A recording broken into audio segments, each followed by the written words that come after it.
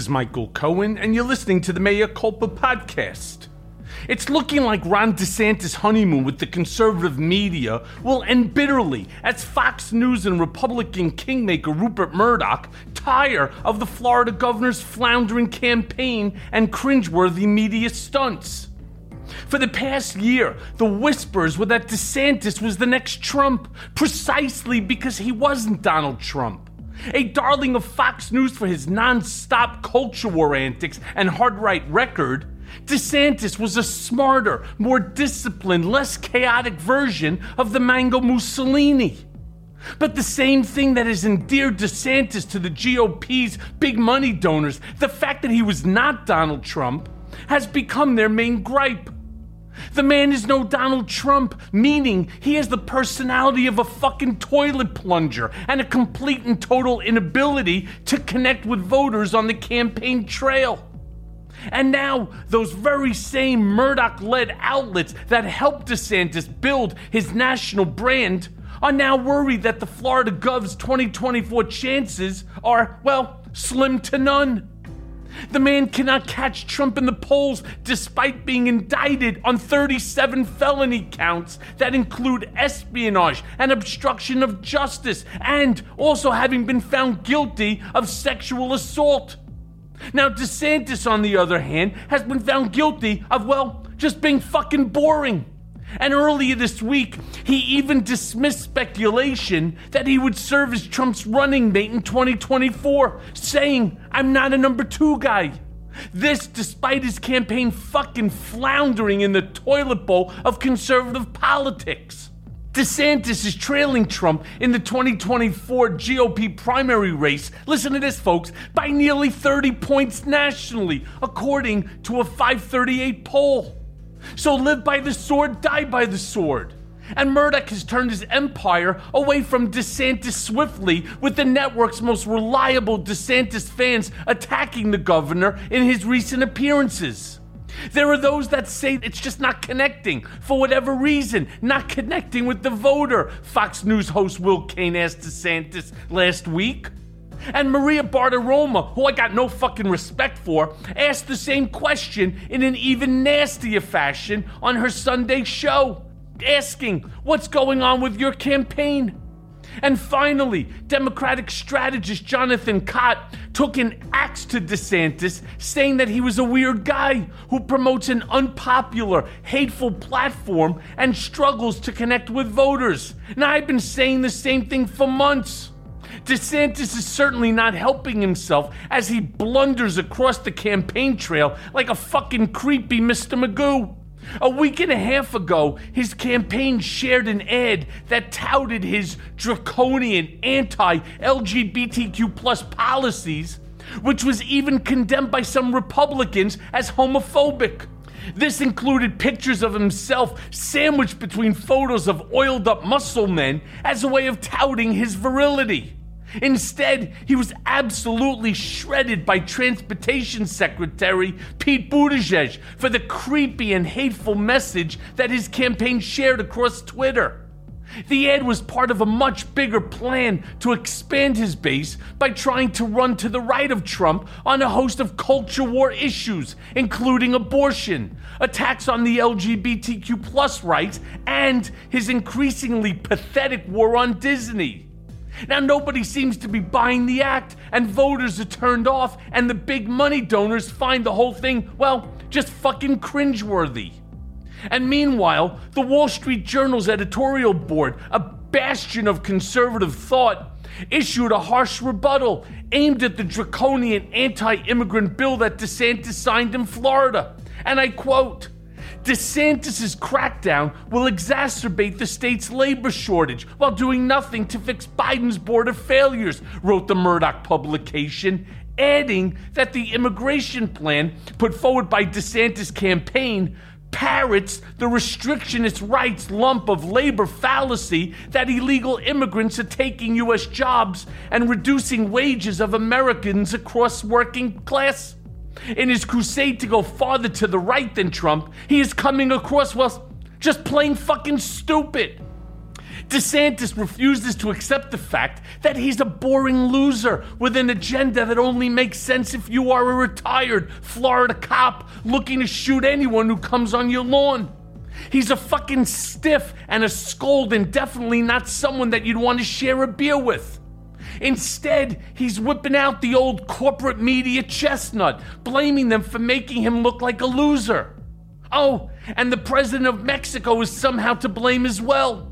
And I quote, if you watch the corporate media, who are they going after? Who do they not want to be the nominee? They're going after me.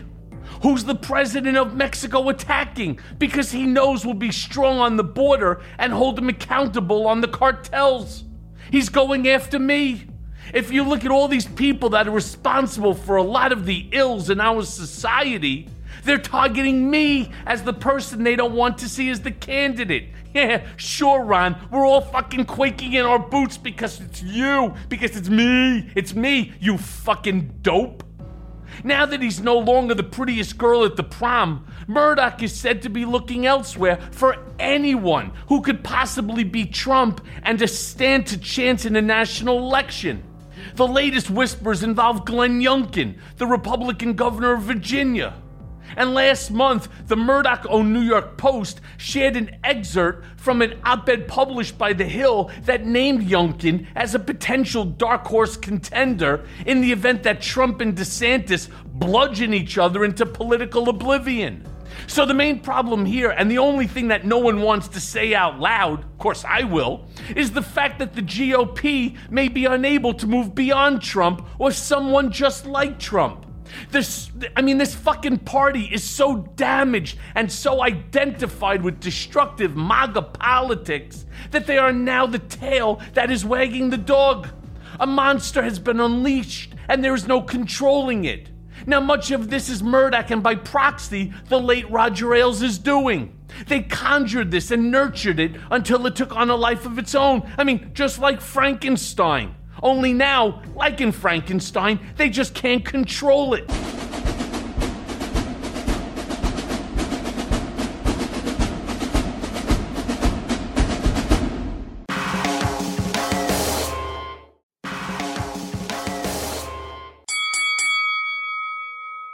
And now for the main event. Today we welcome to the show one of our favorite people from the Lincoln Project, Tara Setmayer.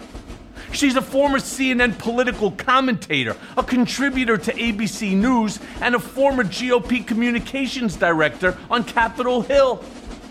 Setmayer has appeared on ABC's The View, ABC's Good Morning America, and HBO's Real Time with Bill Maher.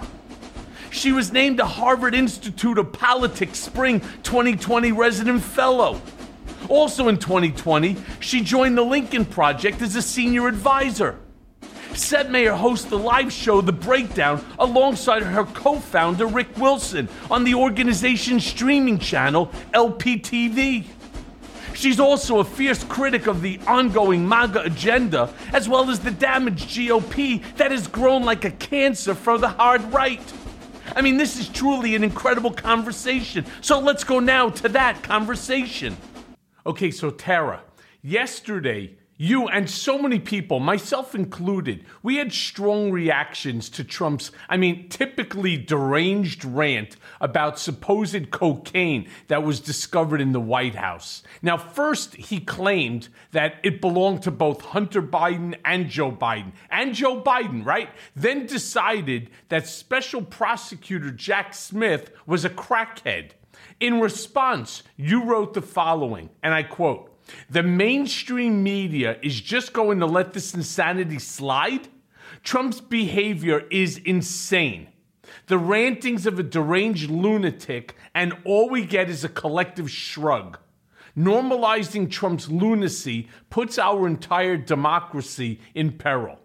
Now, I'm curious what it was about this rant versus the daily barrage of stupidity and lunacy that made you especially angry. Well, because he gets away with stuff that the rest of us wouldn't.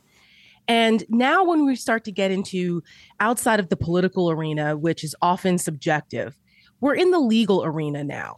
And he is accused of very serious crimes. And the fact that someone who, it's bad enough that he was elected president of the United States the first time, but now he's running again. He's the front runner for the president of the United States, the most powerful position in the world. And he's ranting against a special prosecutor like a lunatic, saying things, making accusations about cocaine use, calling him a crackhead. I mean, these are the rantings of a lunatic, and it just gets a shrug. No one seems to care anymore. And I worry that we become so normalized to this, desensitized to this, and it's been normalized so much that people just shrug it off. And yeah, that's just another Donald Trump rant. No, we can. It would be different if he was just sitting in his Bedminster or Mar-a-Lago resorts, just eating well-done cheeseburgers and steaks with ketchup and not doing anything other than ranting on Twitter. That would still be or Truth Social, whatever it's called. That would still be alarming enough. But you could just be like, eh. But he's literally actively running to be president of the United States again, and making these outrageous statements that go against our judicial establishment, our law and order, our democratic norms. So things like that, it irks me more because it's like, are we not seeing this?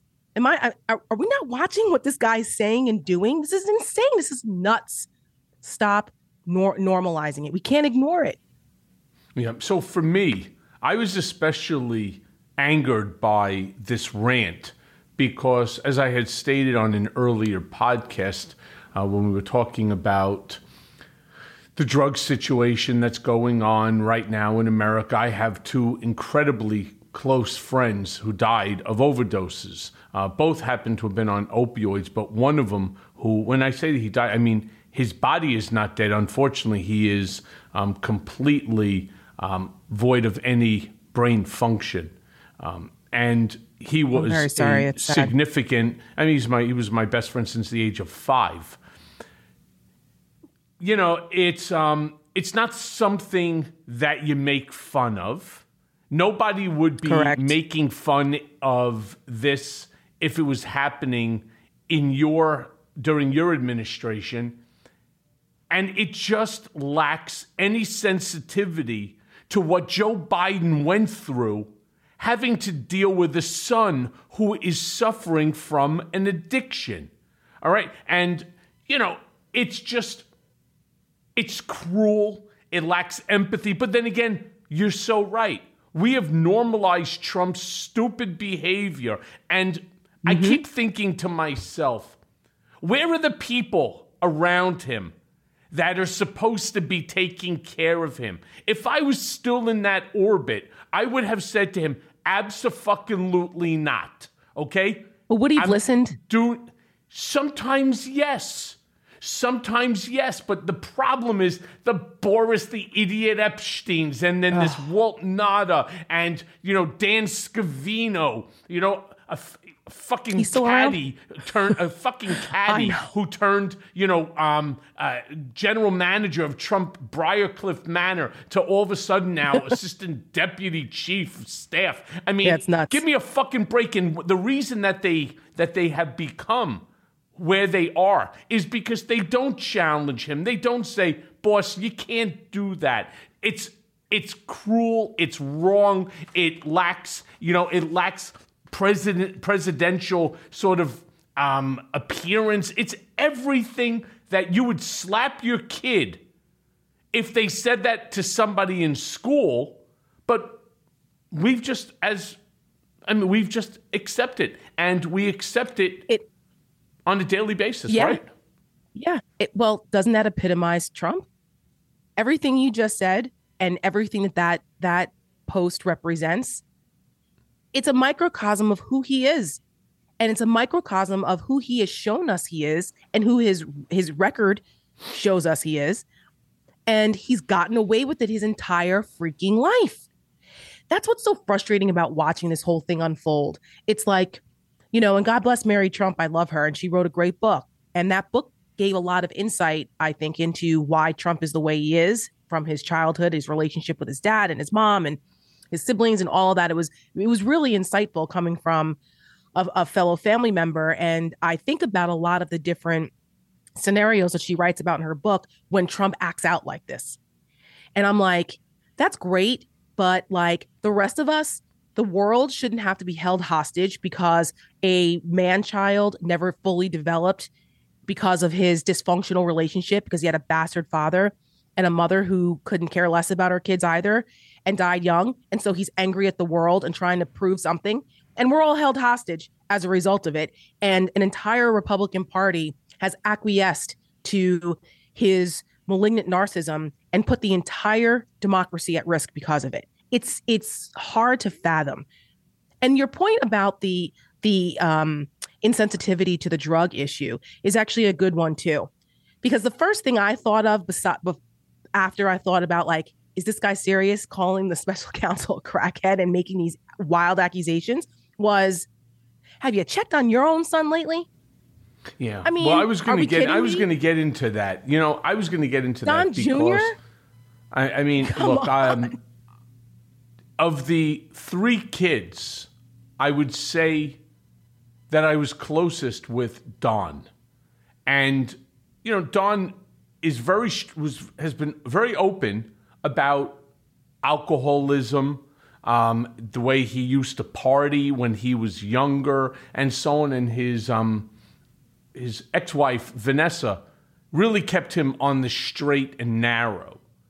And now I see Don Jr., and I talked last week to Aubrey O'Day about it, and she had a lot to say, which was crazy. But, you know, look, I'm not going to make the statement that Don Jr. is enjoying the Peruvian marching powder or anything like that. But one thing I will say, and I will say with certainty, that there's something going on, that the glassiness in his eyes, that's not from contact lenses, all right? No. The rantings, the slurred speech, the constant use of the hands, you know, and so there's definitely something that's going on after hours there between him and Kimberly Gargoyle, all right?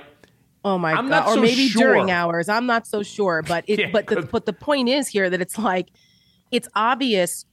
I mean, you know, it really upsets me when the right and the Trump folks, the MAGAs, go after Hunter Biden relentlessly like this over his struggles with addiction. And because it's like, you know, how many people in MAGA world and from the places they come from have family members who struggle with opioid addiction or who have done things that they're not proud of to further their habits? It's rampant in this country. And I knew that when Joe Biden decided to run for president, that his campaign had to come up with a strategy to kind of cut them off at the pass, because Hunter was always a liability, unfortunately. And the thing about it, though, is that Hunter Biden is a private fucking citizen. He is not running for office. He did not have a security clearance to work in the White House. He was not a public servant. He is a private citizen. Did he use his family name to profit? Probably. Like 95% of children of political figures or of people who have stature. That's the American way. Okay. Was it right? Is it unethical? That's a different discussion. Is it illegal? So far, there's been a nothing burger there.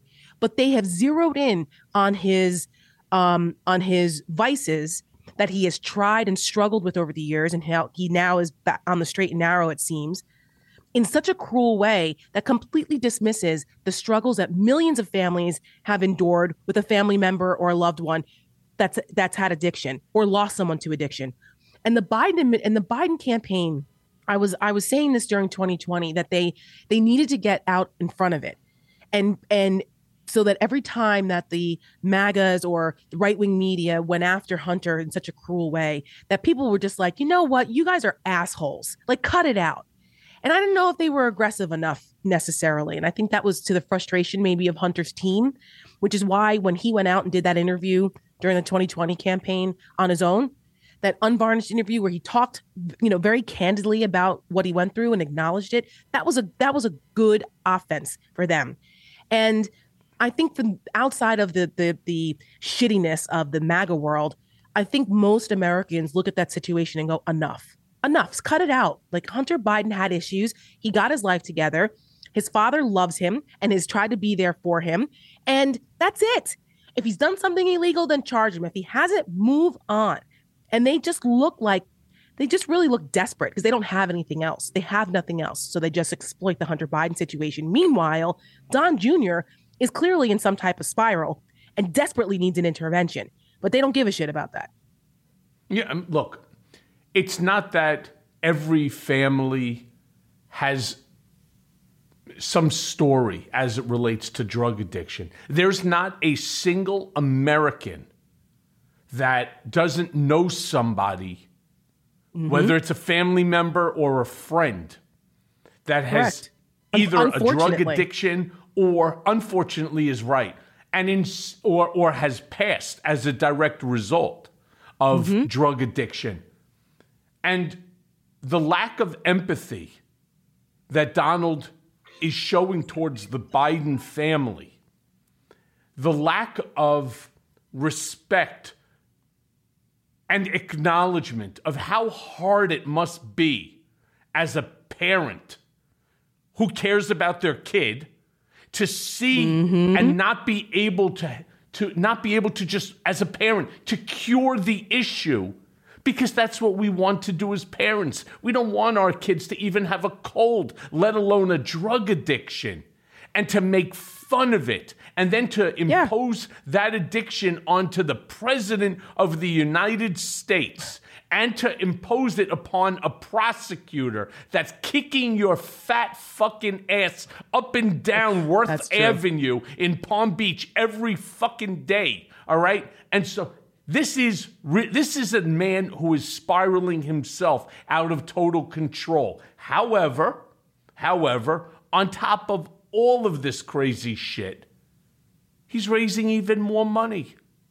It's raising insane, more money. What the fuck is going on here? And, I got to tell you something, because the Lincoln Project, to which you are obviously a major part of, the sad thing is that the Biden administration, in my estimation, didn't really come out with a good enough counter.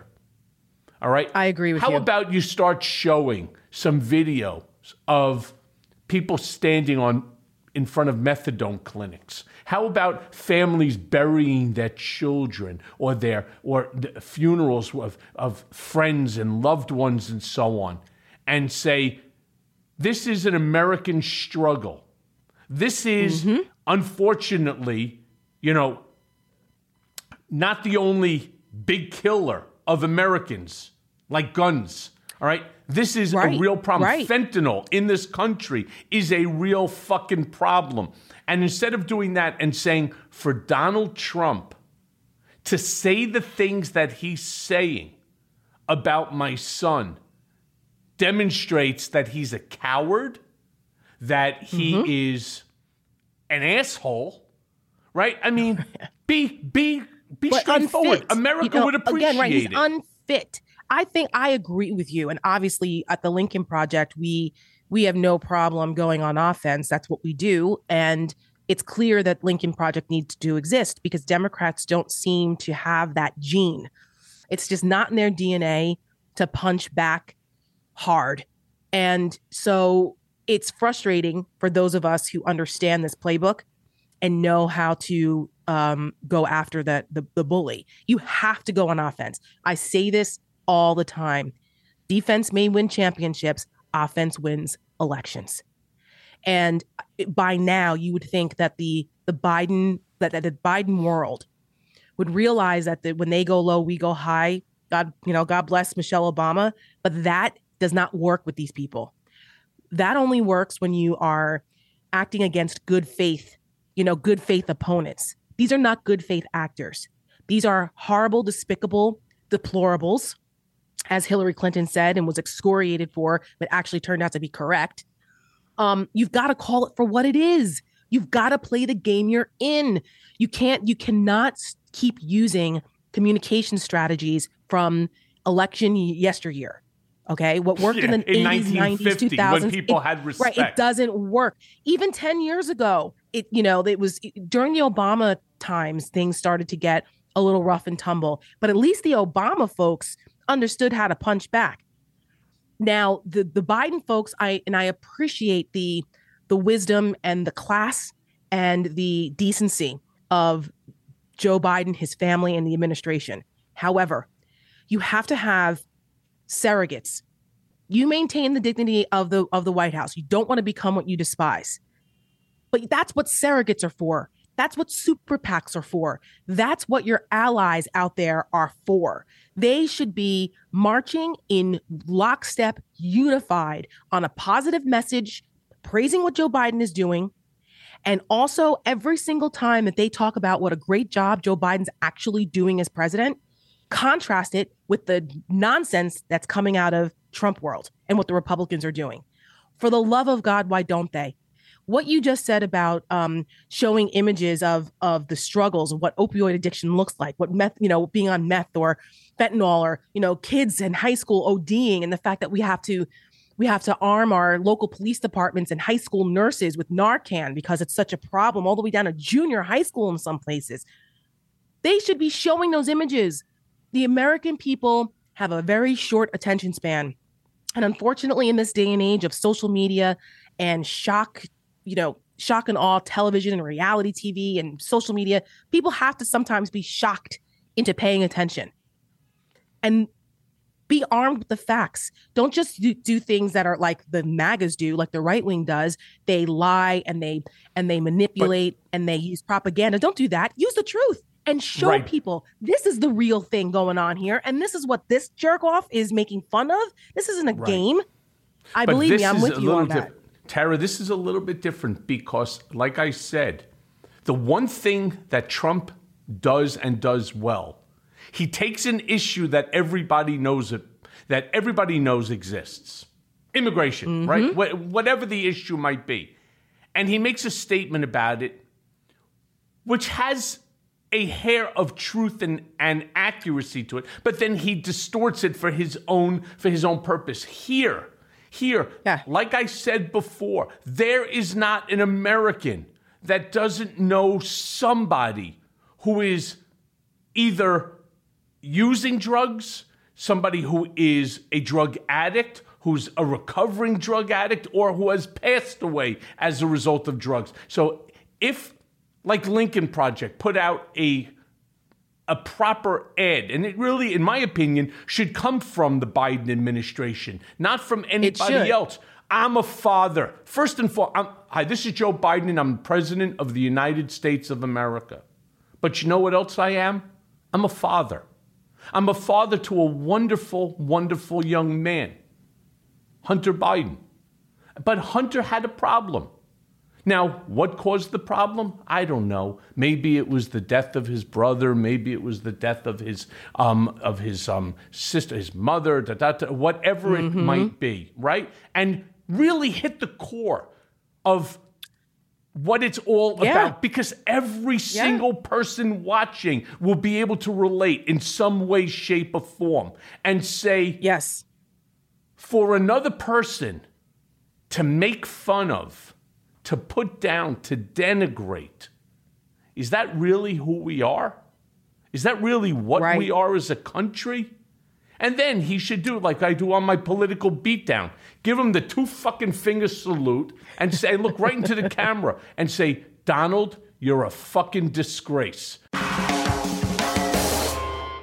All right? But I want to jump onto something because yesterday, you posted the latest video from the Lincoln Project, and it goes into what we're talking about, which stated that Trump's biggest scam to date is suckering his own followers in continuing to give him money. Now, this comes on the heels of a report from Politico and from CNN Politics and so on that Trump raised $35 million in the second quarter, almost doubling his first quarter take. I think his first quarter was like 18.8 million.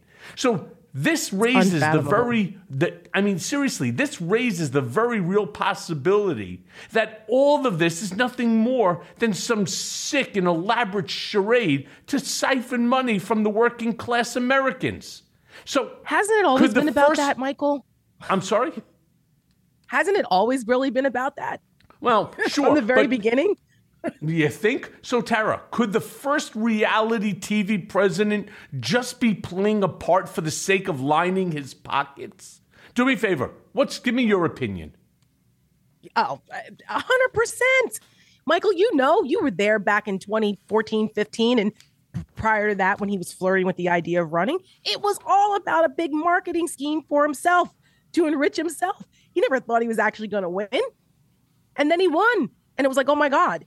And then it was like, okay, well, what do we do now? And you look at what they try to do with business interests overseas and what happened with Ivanka and her Chinese patents and Jared and his $2 billion from the Saudis. And all of this was to enhance the Trump brand. And obviously it has hurt him considerably because now he was under more scrutiny.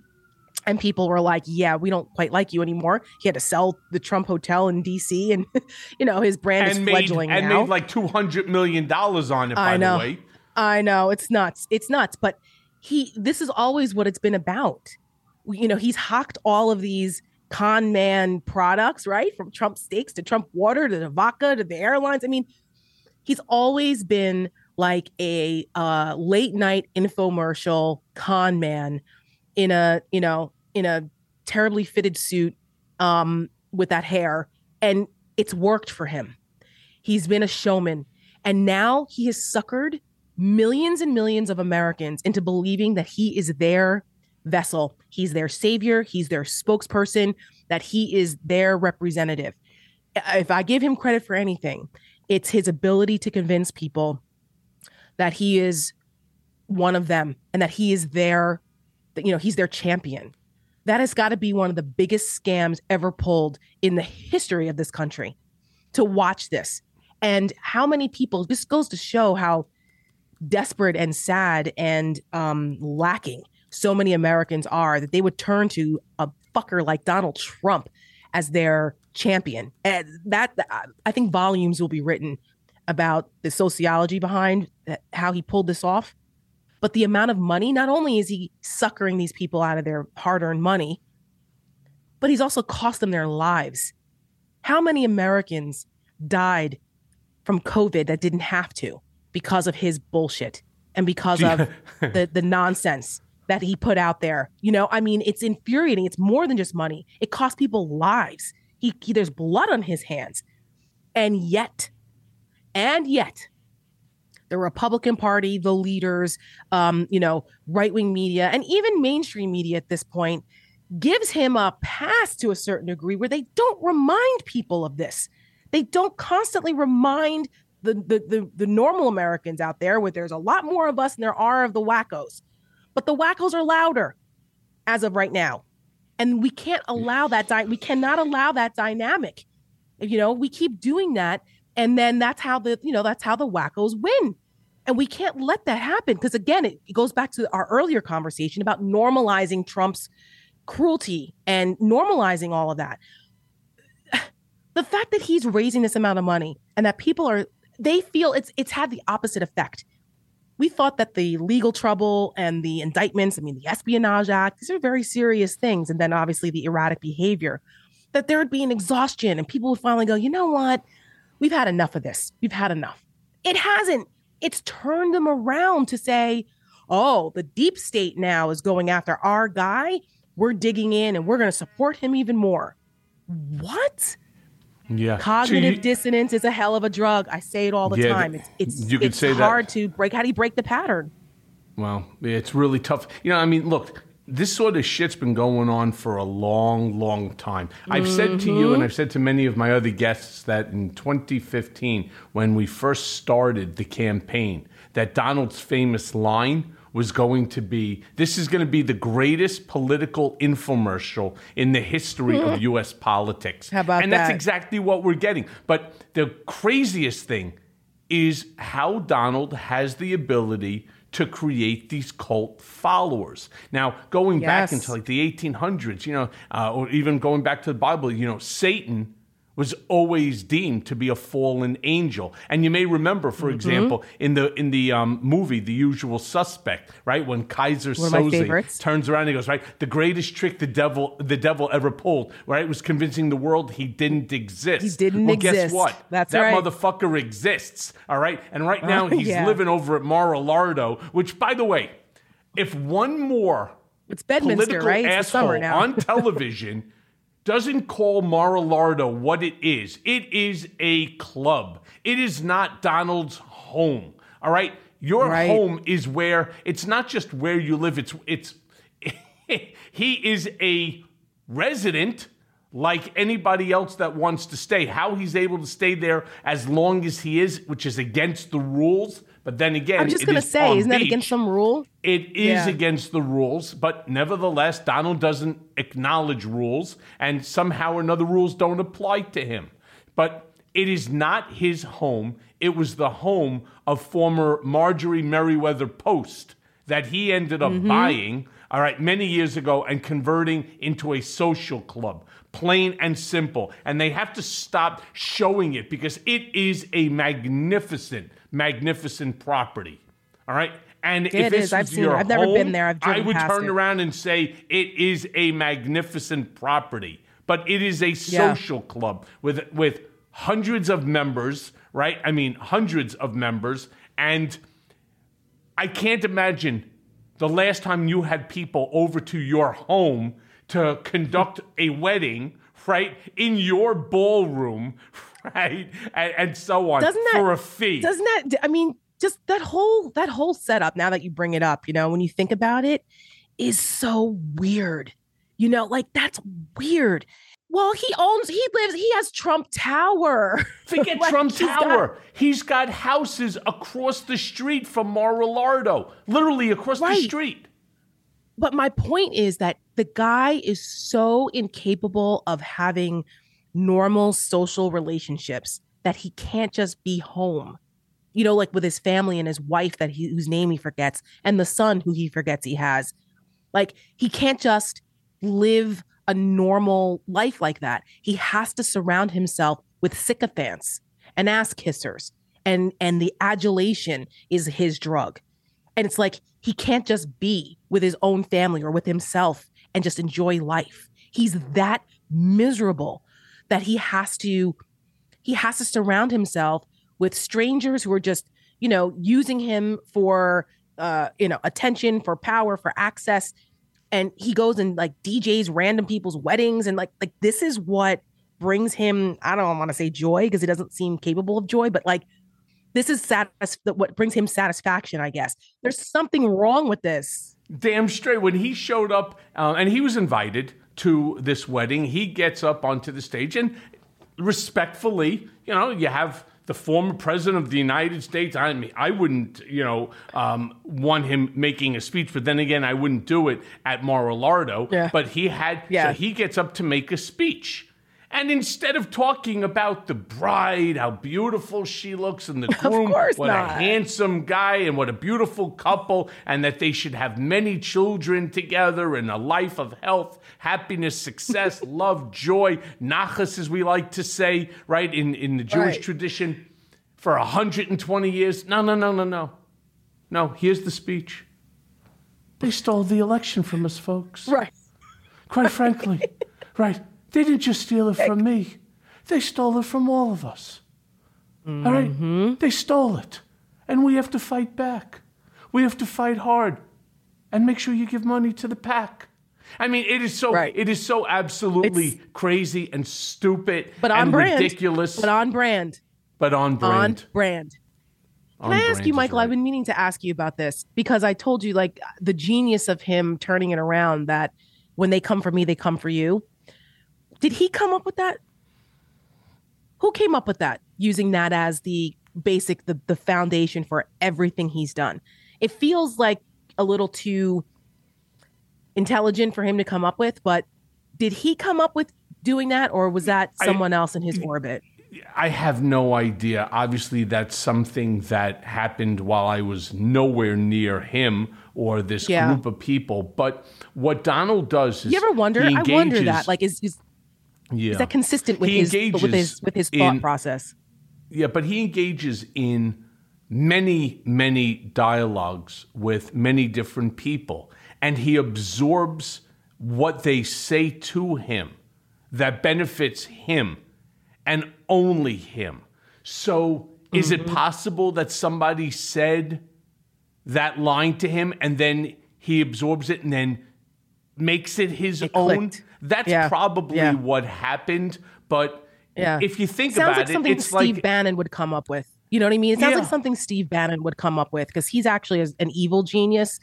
He's a piece of shit, but he's a smart guy. And his obsession with nationalist populism type of I was going to say that it's very Hitler-esque. That's consistent. It's very Stalin-esque. You know, they're coming after. They're not just coming after me. They're coming after you. Make it personal to every single person. In that way, they become your warriors. But I want to ask you this. Correct. The DOJ they're just getting ready to bring another 30 to 45 additional charges against Trump under a superseding indictment that could legitimately bury him behind bars for the rest of his life if in fact he's found guilty. Now, Jack Smith is likely to bring them in different venues, as well as a means to an end to that runaround, of Judge Cannon if she shows undue deference to the former president. Now, the legal strategy thus far is how are they to execute this? Because it seems utterly flawless to me and really meant to ground Trump. It's to grind him to dust and then really to deny him any cover. What do you make of Jack Smith so far? And how do you think that he's handled the case, or I should say the cases, against Trump? I've been very impressed with Jack Smith. And he's a no-nonsense guy. And I think Trump has finally met his match here, because the fate of his future rests in Jack Smith's ability to bring this case. And so far, he has done it rather quickly. He's done it flawlessly, to use your point, by laying things out very clearly. I think Jack Smith learned from the mistakes of the Mueller investigation and the Mueller team. And, he's been to this rodeo before. People have to understand that Jack Smith isn't just some random guy. I mean, he's one of the best. He's taken down war criminals, for God's sakes. The guy is not to be fucked with. And the way that he has executed this so far, I think, has been beyond above reproach. And the fact that they are literally playing, 4-dimensional, 3-dimensional chess, because they have a backup for the backup for the backup, which those of us who are watching this from the outside, we have no idea what's going on inside Jack Smith's team and what their strategy is. But it's clear that their strategy is multifaceted, that they are using the art of war and surrounding the enemy and going in for the attack. And the idea that they would bring even more superseding indictments, I think, gives aid and comfort to those of us who have been watching Donald Trump's professional life of criming. He's done so many things, and just take away all the things he's done decades prior to this, but just the things from, January 6th and now the documents case, just those things alone are so outrageous that it's clear that Jack Smith is leaving no stone unturned. And I'm encouraged by that.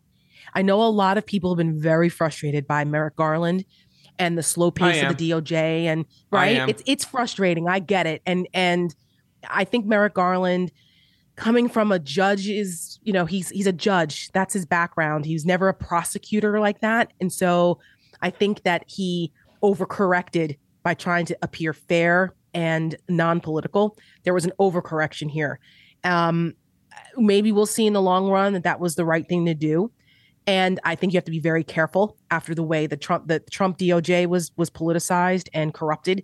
So I think they just overcorrected there. I'm so sorry. Why do you have to be careful, considering no one from the DOJ has been held accountable for shit? All right, Bill Maher, that bloviated dirtbag motherfucker. All right. Yeah. Instead, now he goes on television on CNN, hanging out with the likes of all of their hosts, talking about, well, I told Donald that he lost the election. Okay, welcome back to polite society, you scumbag. All right, or going on and Chris turning Christie around to that and list. saying, say it again. I said you can add Chris Christie to that list of people who all of a sudden we're supposed to, because he's saying the right things now, we're supposed to forget what he did to get us to this situation in the first place. So I hear you. Now you got Bill Maher that's standing up there. The mistake Merrick Garland is making, and then I'm going to let you finish your thought, but the mistake Merrick Garland is making, time is not on our side. I wish to God I can have that made into a sign and send it to him and send it to Joe Biden. Listen, who's going to end up eating shit for all of the mistakes that Merrick Garland is making by being the slow, methodical, thoughtful, judicious, individual that he pretends to be? Joe Biden. And there are Democrats that are angry at Biden, and Republicans are angry at him because Donald has somehow managed to use the time period to figure out how to make himself into the victim. Yes. No, I don't disagree with that. And the conservative part of me that wants to be prudent when it comes to certain institutions is still, there's a struggle with that, where I'm like, at first I was like, I'm like, look, they need to go after Donald Trump immediately, day one, and have his ass indicted in a trial in the first year, But then the other side of me is like, yes, but we don't want to become what we despise. You don't want to seem overly political with the Department of Justice, and you need to let them do what they do. But there has to be a happy medium, right? There's got to be something in between. Because to your point, time is not on our side, and we're not dealing with good faith actors on the other side. These people have no respect for the rule of law, no respect for the judiciary, no respect for the process in this country.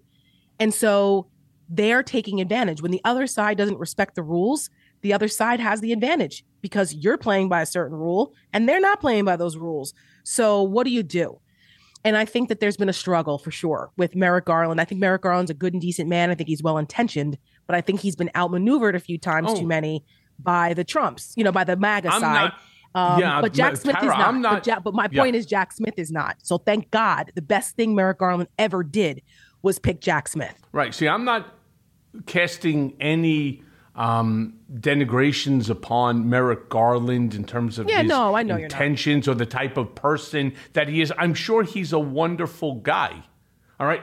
Yeah, he's just being outmaneuvered. The problem is he's the wrong person for the AG's job today. Right? That to me is just there's an argument accurate, to be made for that, all right? sure. And it's a real problem because Trump knows how to take advantage of situations. And I'll tell you, who I give a lot of credit to? I give a lot of credit to Alvin Bragg. I give a lot of credit to Tish James. They came right out and they said, now, look, I was also very critical of Alvin Bragg. This case. Yeah, he didn't come out right away. That's right. He delayed it a year post what Mark Pomerantz, who was the lead prosecutor, thought was ready, to be filed.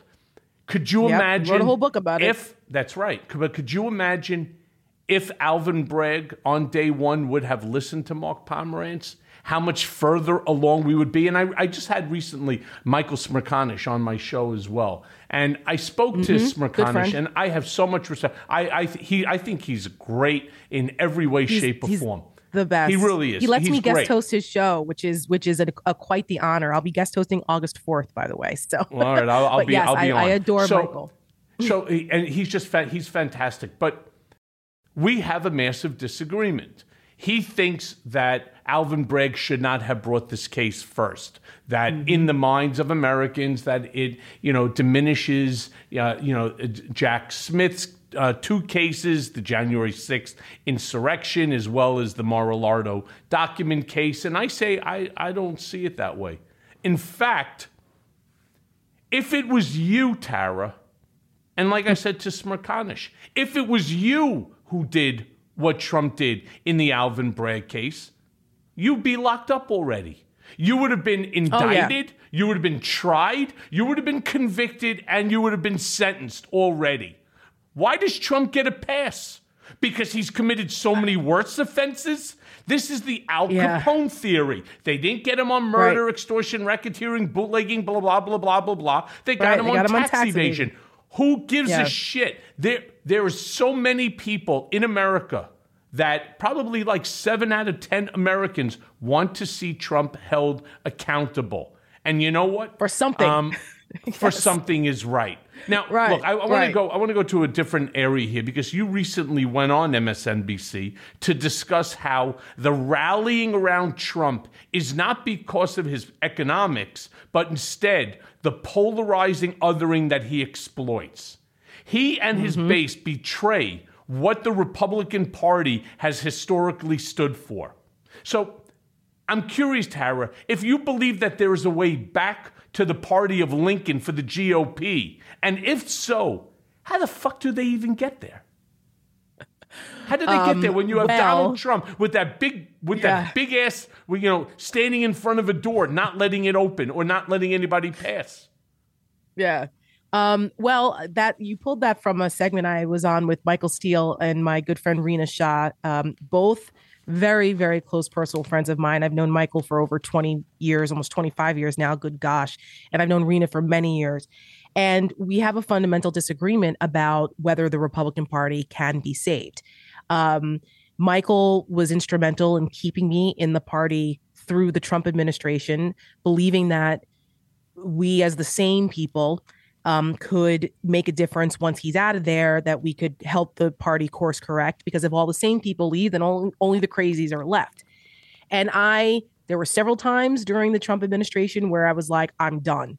And he talked me off the ledge to say, come on, let's stick it out and try to hold them accountable from within the party. And I said, okay, fine. But then after, and many people know the story, if they follow me, they know that after Trump refused to concede the election and just disgraced that critically important cornerstone of our democracy, the peaceful transfer of power, I said, I've had it, because it was clear to me that there was nothing Trump could do that would make the Republican leadership stand up and say enough is enough, even if it meant causing a constitutional crisis. So I believe firmly, and Michael's still in the party, and God bless him, and I wish him luck with that. I don't know for how much longer, to be honest, but you have to ask him. You got to get him on the show. I'm sure he's been on with you before. Yes, I did. He was on. A week ago. I bust his chops all the time about this, and so it's kind of an ongoing joke with us. But I think that he's reconsidering whether it can be saved also. And Rena is someone else who believes that she can try to make a difference from within. And I wholeheartedly disagree at this point. The Republican Party should be burned to the ground. They have violated every possible principle, every foundational principle that the party stood for 160 years.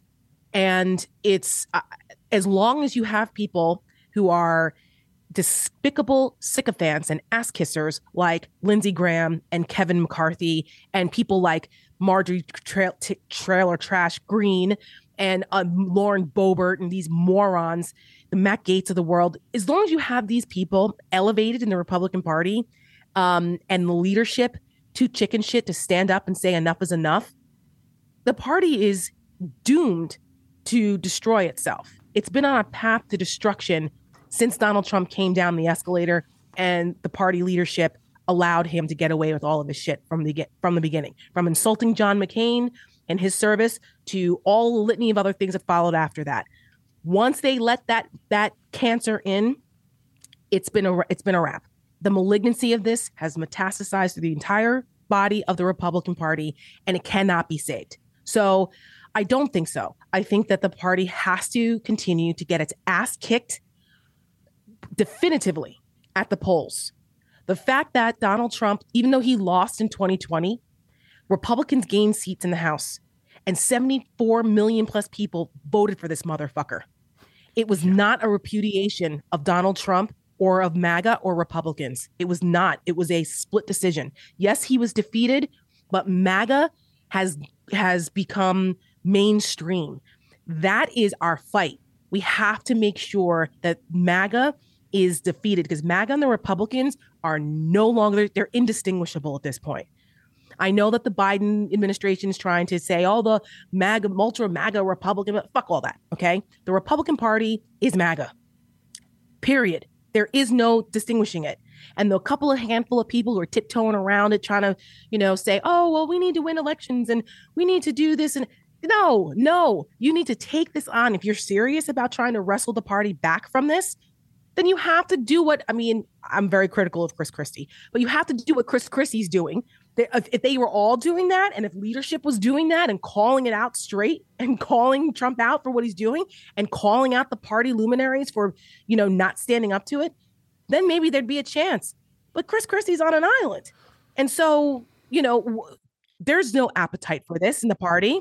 Exactly. Tara, they tune him out the same way that they tune out the Lincoln Project. You're not going to get a Republican saying, oh my God, what? I listened to Tara. I was listening to Rick Wilson. The Lincoln Project put out this great ad. Michael Cohen. I have been screaming from the fucking rooftops now for how many years? Turning around and calling out Donald Trump for exactly what he is. But despite the twice impeached, twice indicted, soon to be thrice indicted, sexually, assaulter, blah, blah, blah, right? With everything we're hearing about Donald, right?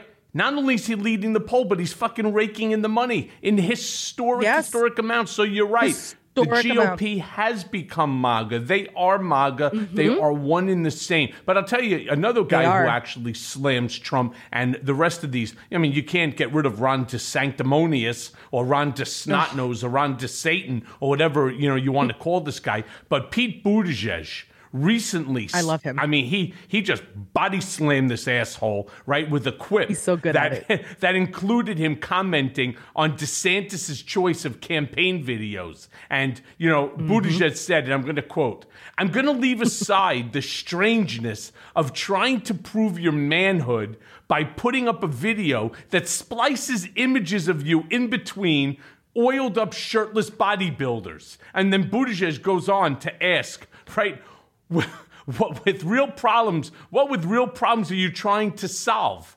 And to me, that gets to the crux of the problem that we now see with these MAGA conservatives. They are uninterested. They are fucking disinterested. I want to say it again. They are fucking disinterested in solving the everyday kitchen sink issues that voters truly care about. But instead, all they want to do is lean into anger and hate and divisiveness through wokeism and through anti-LGBTQ initiatives and QAnon and attacking Black history and on and on and on, right? Because it almost feels like that they're governing another country that has little to do with what we as Americans truly care about. What's your opinion on this? Oh, you're 1,000% right. It's watching what they're doing. I call it Counter Earth. If anybody's ever seen a Marvel movie in Ant-Man where they talk about Counter Earth, it's some people call it Earth 2, right?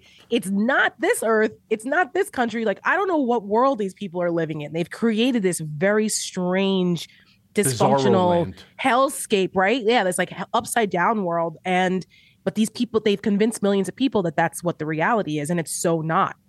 And every day I'm encouraged, though, when I go across the country, and like we just had 4th of July pass by, and I was at our local 4th of July parade, parades are a big tradition in my family because my grandfather marched in our hometown parade every year from 1947 until 2016, when he was literally wheeled in his wheelchair by the police department, of which he served 40 years with and 70 years with the fire department. So very strong hometown roots. They literally wheeled him in his wheelchair at 90 years old down the parade route in 2016. and he passed away 10 days later. So it was parades are, especially 4th of July parades, are very near and dear to me. And I was at our 4th of July parade here where I live in Northern Virginia. And I was just watching and looking around and taking it all in and saying, like, it was a very diverse parade. And everyone was getting along and the kids were running around. Everyone was waving their flags. And I saw a little girl, this beautiful little girl, biracial like me. So I'm a little, a little more sensitive to that. And she had her flag. She couldn't have been more than 5 years old. And she was standing. And as one of the floats came down, it was an LGBTQ float with military veterans. So they had American flags, they had pride flags, they had, military flags, and to show that, we're all Americans here. And, and that little girl was standing there waving her flag at that float as it went by. And that really touched me as a truly American scene of where we are in 2023. Like, there are so many more. I have goosebumps right now. Right. I should post. Yeah. I'm going to post the picture on my Instagram and Twitter. And by the way, I just joined Threads, which is amazing. Yeah, by the way, so did I. On Threads. So did I. I did that. Yeah. Yes. I couldn't believe it. It was fantastic. But when it comes to this thing with Threads, thank goodness. But yes. I know, thank God. I mean, I hate to give praise to Mark Zuckerberg because he's been, whatever. But you know what? Yeah. Good for him, and I'm here for it as long as it doesn't turn into the hellscape that Twitter is. But anyway, so I look at all of this and I say to myself, people like Ron DeSantis, who's another just Napoleonic complex, insecure jerk off that is awkward. He can't stand people. The more people are exposed to him, the more they don't like him. His poll numbers have gone down. And he posts something like that, which was so bizarre. And Pete Buttigieg, I hope is president one day. I'll be the first to support him. I think he's fantastic and would be a fantastic president. And you think the country would ever elect a gay president? I think it may. I mean, that's the challenge. But I think, yes, our country would at this point. As hard as Republicans and the right wing is trying to demonize gay people in this country, that's not where our culture is going. It's not. There is a much larger culture of acceptance. And so and Pete Buttigieg, I think, is the bridge that could, he's the kind of guy that could bridge that gap, I think. Military service, Midwest guy, well-spoken, smart as a whip. So I hope so. I mean, if we elected a black guy in this country, I think we might be able to elect a gay man. Totally different, right? Totally different, in my opinion. Yeah, well, especially in light of the Supreme Court's recent decisions. I'm not so sure. And who knows what else the Supreme Court. As far as I'm concerned, I see Ron DeSantis the same way I see Donald Trump, the same way I see Ted Cruz and others. I see them, they're all the same. It's all about white privilege. Right? When you start bringing 100%. Up Lauren Boebert, you bring up Marjorie Toilet Green, and so on. What do they all have in common? All right? It's all about white privilege and keeping it to yourself. And I'm going to tell you, you brought up something interesting about DeSantis. All right? You may remember in this town hall interview that DeSantis was having a high school student. A high school student with more, as we like to say in Yiddish, with more seichel, with more brains than this fucking idiot who happens to be incredibly well educated. Don't get me wrong. Yeah, he's Ivy League educated. I mean, he's Ivy League educated. A fucking high school student asks him what his thoughts are about Trump's role in the January 6th insurrection, where DeSantis responds, and I quote, "I wasn't anywhere near Washington that day, and we have to move forward."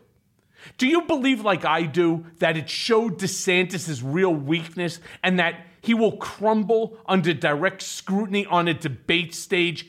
A high school student asked him a poignant, a brilliant question. So good for that student. Asks him a poignant question, and he crumbled like the snowflake that he is.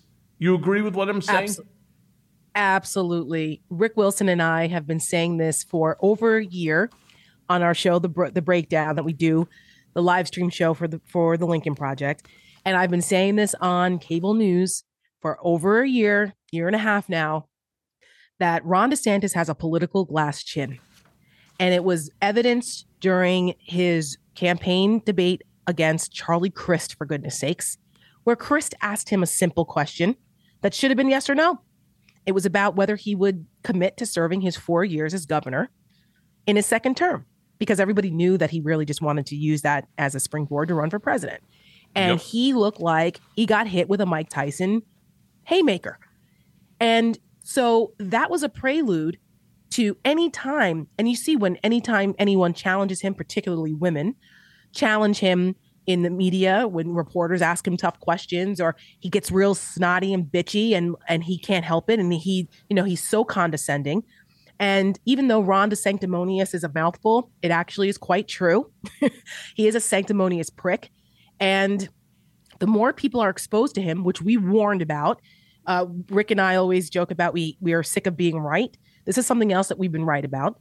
The more people, we predicted this, the more people who were exposed to Ron DeSantis on the campaign trail, the more they would dislike him, because he is a jerk. He's socially awkward. He is sanctimonious. He's condescending as hell, and he cannot take a political punch. A high school kid rattled this guy. A high school kid which should have been a softball down the middle question. Fastball down the middle, right over the plate. Very simple. How do you feel about January 6th? I wasn't anywhere near there. What the fuck kind of answer is that? Were you not paying attention? Yeah. It was one of the most horrific days in American history, up there with 9/11 and, and like World War II. Like, I wasn't there. What a weak answer. He is a weakling. Could you imagine asking him a question? So what did you think of this Aaron de Snotnose? What did you think of the issue of the Civil War? Right. I wasn't there. Right. Oh, I wasn't there. We should move on. I wasn't there. And so really you weren't there. It's just did you pathetic. not watch it like everybody else on television? You think that exactly? Were you not upset by it? Come on. I mean, right. the fact how do you that not police have an officers have passed, you don't have an opinion? Right. I mean, it's just, again, it's infuriating, and the cowardice, just the absolute cowardice of someone like him, who tries to portray himself as this big tough guy, blah, blah, with this ridiculous toxic masculinity that he tries to portray, when he's really just a sad, weak little boy who can't take a position on something like, a violent insurrection against our U.S. Capitol. It's a problem. To try to overturn the government. That's disqualifying. That tells me that you're going to be a bitch ass anytime someone challenges you, and you want me to hand the keys over to the presidency to you? I don't know. We're doing the same thing for Trump. Here. But look, Tara, the hour goes by very quickly. I have one last question for you, because you recently wrote about the reaction to the Supreme Court's latest decision. And I quote, "If you're upset about SCOTUS decisions lately, let it be a reminder. Presidential elections have consequences. This is what voters bought when they elected Trump in 2016. The GOP has always been better at playing the long game regarding SCOTUS, and Democrats need to make an issue in 2024. If you would, unpack what you meant here for my listeners. Me personally, and I say this all the time, I don't understand why Biden doesn't just put an additional 4 people onto the Supreme Court. Just do it. That's what Trump would do. And let's get some reality back into a court whose reputation has been so badly tarnished. Yeah, the court packing issue is one that has, it pops up every once in a while when there's Supreme Court cases that don't go the way that some people want. This is the first time we've really encountered a Supreme Court dynamic like we see right now, which is openly hostile to so many settled law questions. And it's alarming. I personally, again, this is the conservative side of me that doesn't like too much change to our institutions. And I worry that if Biden does it, then the next Republican president comes in and then they do it. And then where do you draw the line? So I worry about that. So I'm not on board with just adding a couple more Supreme Court justices to it. What I think is more appropriate is that we are responsible as citizens. We are responsible for the democracy that we have. And we have got to continue to educate people, get them to pay attention, and recognize that there are consequences to elections. And elections only function and the results happen as a result of who gets out and votes.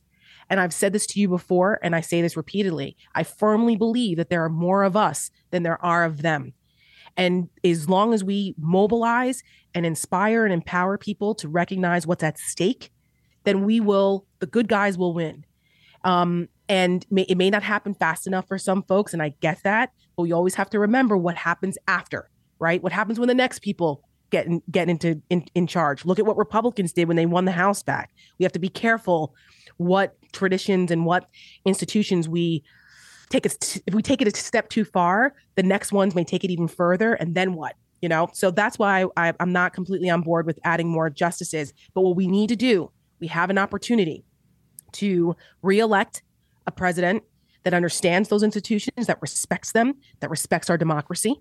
I know he's not ideal for everyone, but you've got to look at this is what happens when you play around and say, well, he upset me because we didn't get student loan forgiveness. And fuck all that, okay? I understand it's important, but the president of the United States can't just wipe away student loan debt. There's a process. So he tried, and it was struck down. Don't penalize him for making the effort and it not working in the system. Get it? You know what? Elect more people to Congress, elect more senators who are in agreement with you. Don't just, tap out and say, I'm forget it. No, the single issue for every voter should be what's at stake for our democracy continuing. Do you want us to continue? No, that's not what they're thinking anymore. It's not, but it needs to be because people don't understand the consequences. Yep. And that's why I use the example of what's happening with Supreme Court. Everyone's only thinking with their pocketbook. Yep, they're only thinking with their pocketbook. Too. And let me tell you the bigger problem but here. None of that matters, though, if we are no longer in a free market, open society. Correct. It doesn't matter because guess what? Then the economy will tank because we are the leaders of the world. And if this kind of shit happens over here, guess what? We won't be anymore and China will be. Is that what we want? Yep. So I really, and I something else I tweeted recently too was I implore my Democratic friends to stop denigrating Biden, stop talking about his age, stop talking about alternatives, and focus on his accomplishments, what he has done for this country, what he will continue to do, what he has done for the American people, and contrast that with the alternative. Get a unified message. That's what Republicans do. They're very good at it. It doesn't matter what you ask them. They stay on message. Democrats need to learn how to do that, and they will win. Amen to that, Tara. As always, so good to see you, my friend. And look forward to seeing you on Smirkanish as the host. Yes, thank you. And every other Thursday on the Breakdown with Lincoln Project. So make sure you follow us on all the Lincoln Project pages and me on social media as well. And, I'm on MSNBC a lot too, so you can catch me over there. But thank you, Michael. It's always a pleasure. I love you, my friend. See you soon. And now for today's Mea Culpa. In speaking with Tara Setmayer, I worry that the monster that Trump unleashed is no longer controllable by him or anyone for that matter. If we are to move past the divisive politics of the MAGA era, we need to convince people who worship Trump like a deity and believe that he won the 2020 election that it was all a lie. That Trump has given a group of people who are invisible to most of us a voice and an identity. No matter how toxic it became, he actually gave them power. He made it okay to say out loud what they had been thinking quietly for years. In their minds, America belongs to white Christian Americans, and everyone else is just visitors. It's less about Trump than about what he represents. There is a whole generation now that has been radicalized and believe that they can push back against those who don't think and look like them. What's crazy is that all of this was preventable. Fox News and Rupert Murdoch gave it air and let it metastasize like a fucking toxic mold. Now he wants to rid himself of the whole thing because it no longer works, but he's stymied by the fact that there are millions of MAGA foot soldiers who have fucking drank the Kool-Aid that he was serving. Now what do you know? Well, he's lost control of a monster that he helped create. In Frankenstein, they hunted the monster down with fire and pitchforks. I mean, we just use this podcast. I use political beatdown. I use the media. But that's not something that we can do in this country. It's also what the most radical of them are expecting. They want that confrontation. Until then, I'm afraid that we'll just have to let the whole era pass like a bad flu or like COVID.